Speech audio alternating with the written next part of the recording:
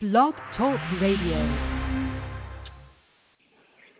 Hey everybody, welcome to another edition of the Bird Brains. My partner is the longtime beat writer for NJ.com and the Trenton Times, Mark Eckel. Covered the Eagles for many, many years. I'm ex-Philadelphia Eagles, Philadelphia Stars tight end Ken Dunek.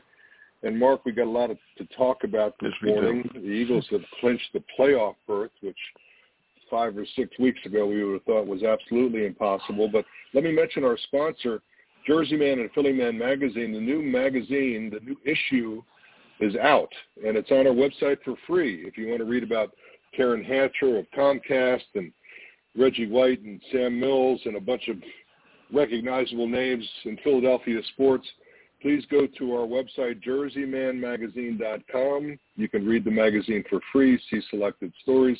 And, of course, if you're old school like me and want a hard copy, subscriptions are available at jerseymanmagazine.com. Just hit the PayPal tab, and you're in business. So, Mark, you and I have been around for a long time, and I know you're a boxing fan, so I want to start out this podcast with a question, and that is, what is your all-time favorite fight? Oh, that's a tough one, Ken. I'm a big Muhammad Ali fan. I loved Ali growing up and everything. So I would say probably my favorite fight of his was when he beat George Foreman in the rope-a-dope. Right, the strategy was rope-a-dope. Rope-a-dope. Right? And that's what does that have to do with our current conversation about? Well, because that. I think Nick Sirianni's a big fan of that fight as well, because that's what the Eagles do every week. You mean he goes up in the first quarter and takes a few punches and he comes out swinging? Exactly. He comes, he lays on the ropes for a quarter and a half or so, maybe even a whole half sometimes, and lets the other team say, all right, come on, give me your best shot. Come on, Washington, what do you got? Washington come out, they scored, they kicked 10. That's all you got? 10-0? Okay, we got you.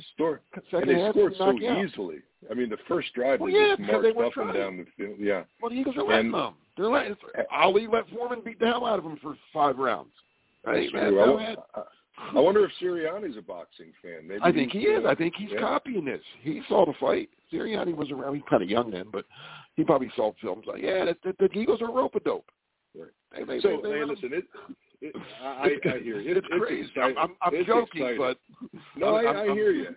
But it is. That's when I'm watching that game. I'm thinking this is because not that I'm some kind of clairvoyant, but I'm watching that game yesterday, and I was out watching it because it wasn't the local game here in Carolina, but so there's other games on. But I'm watching, and I'm saying they're gonna win this game. Even when it was 10-0.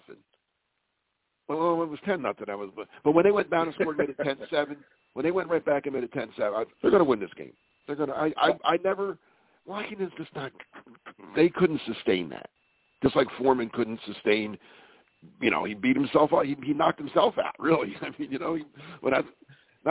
although I got a little concerned on Washington's last drive when they did get down to the 20. I didn't think that was going to happen.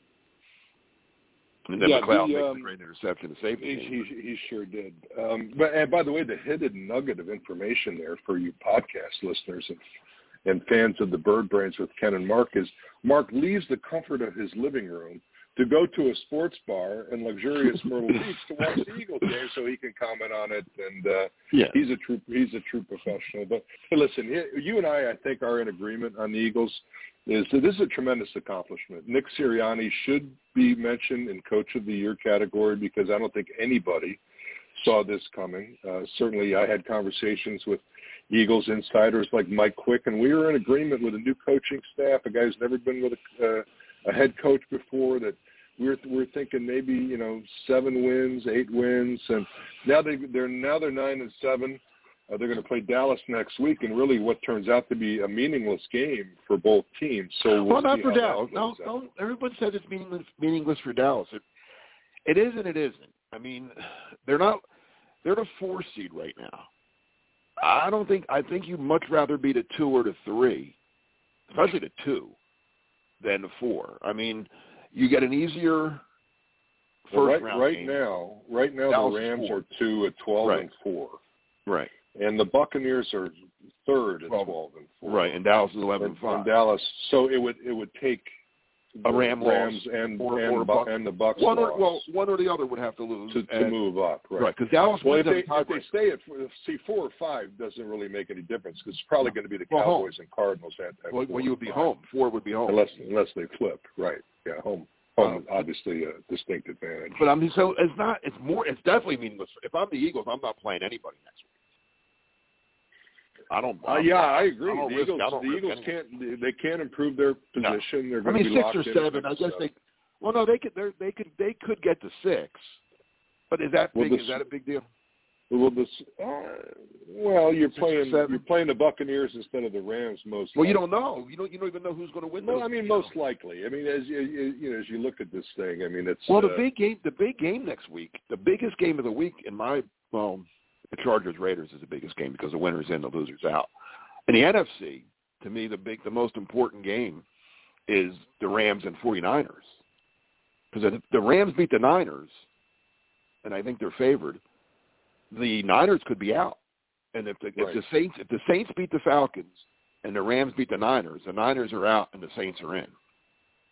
Now, it will be interesting to see if the Rams play their starting players for the the Rams they're number 2 right now. See, I think being 2 is very important.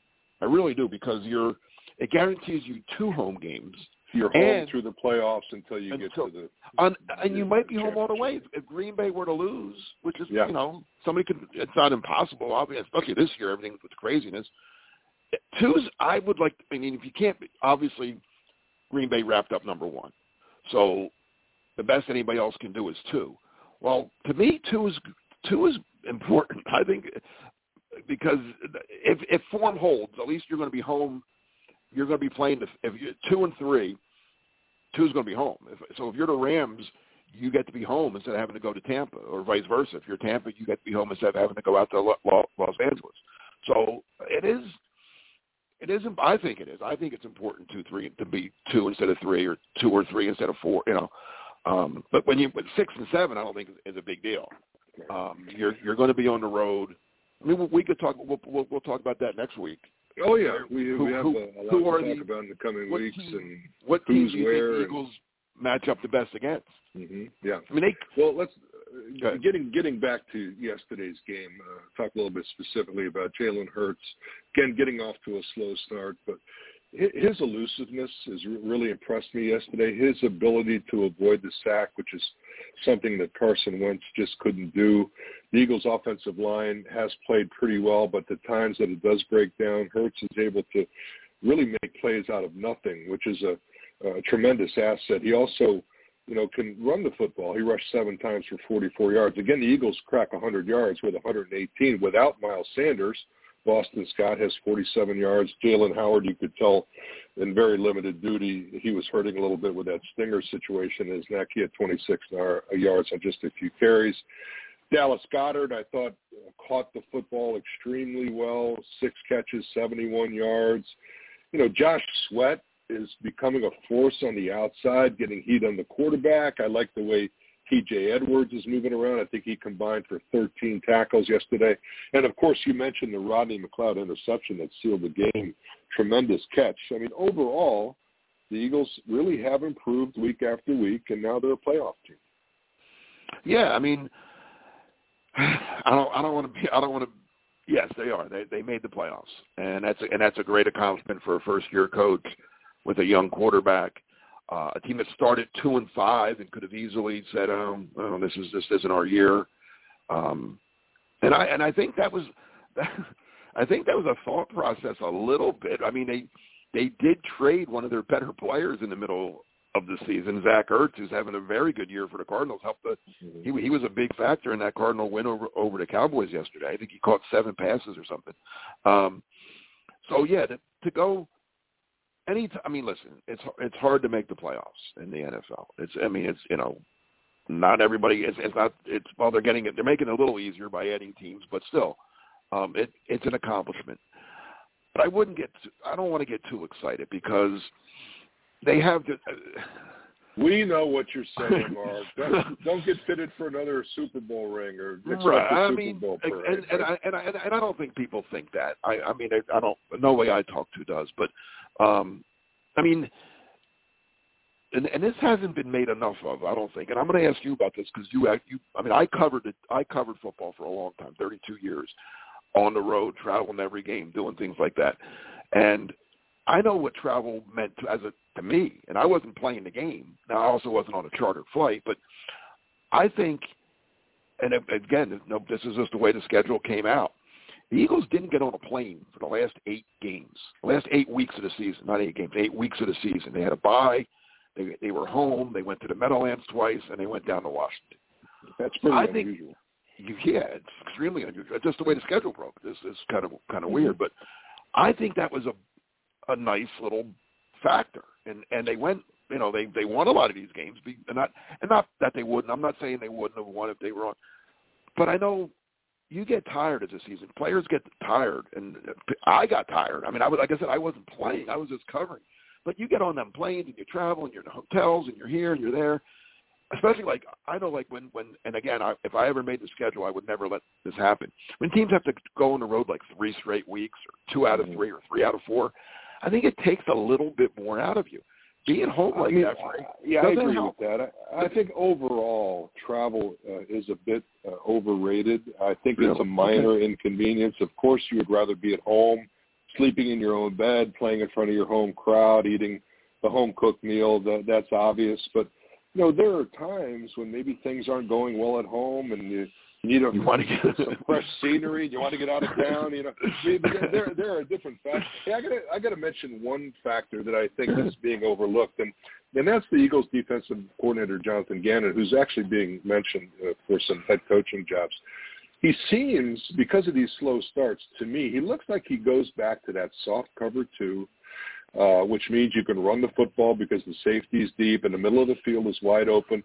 But if you notice in the second half, he got very aggressive. He blitzed early in the second half, and the Eagles came away with 2 sacks there. And I think that's something the Eagles need to do more of because Taylor Heineke is a good quarterback. He's not a great quarterback. I actually covered him at Old Dominion. I thought he had a chance to make it in the NFL, and I think he's secured his place as a starter in the NFL, whether it's with Washington or someone else. But he was picking the Eagles apart early on, and most good quarterbacks, and Eagles haven't played many lately, can pick apart that soft cover 2 zone unless you change it up. Well, Gannon's following the script. He's first half. He's on the rope. He's a rope-a-dope. He's on the rope. He's like Sirianni. He's all playing soft. He's in the rope. He comes in now, he lets Washington, and then he comes out and, like Ali did in round 6 or 7, comes off the ropes and starts pummeling him. This is rope-a-dope. 2 things I want to mention around the league. I think the Eagles have some character guys. I don't know if you saw Jason Kelsey's speech to the team. No, I want to go on YouTube. Yeah, you got to look at that because it's absolutely inspirational. And the Eagles do have some character guys. I tell you, the antithesis to me of a character guy is Antonio Brown. The stunt he pulled yesterday in Tampa Bay. If another GM signs him to a contract, never seen anything like it. Never seen a guy quit on his team, embarrass himself and his organization, and right in front of national TV. If any, I don't care how. And the guy a few years ago was the best receiver in the league.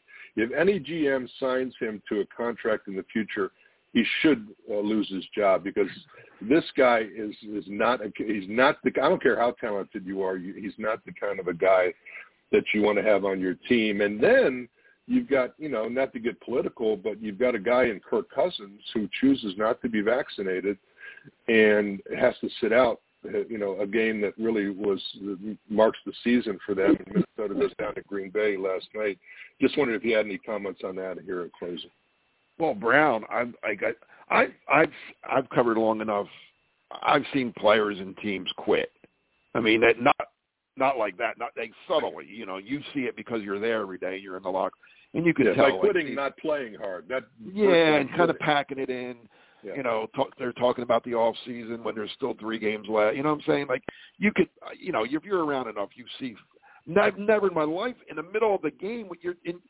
The game's going on, and you're taking your jersey throwing off your and clothes off into the you're stands. waving to the crowd. Like the Jets care. He's waving to the Jets crowd. The Jets are just like, what's going on here, right? That's one of the most bizarre scenes I've ever seen in an NFL. and he's obviously a troubled guy, and I hope that he gets his life straight. Anyway, he needs more help we're out of time. Hopefully we'll be back next week with some specific playoff information and some good news. For Mark Eckel, I'm Ken Dunnick. Thanks for listening, everybody. Take care.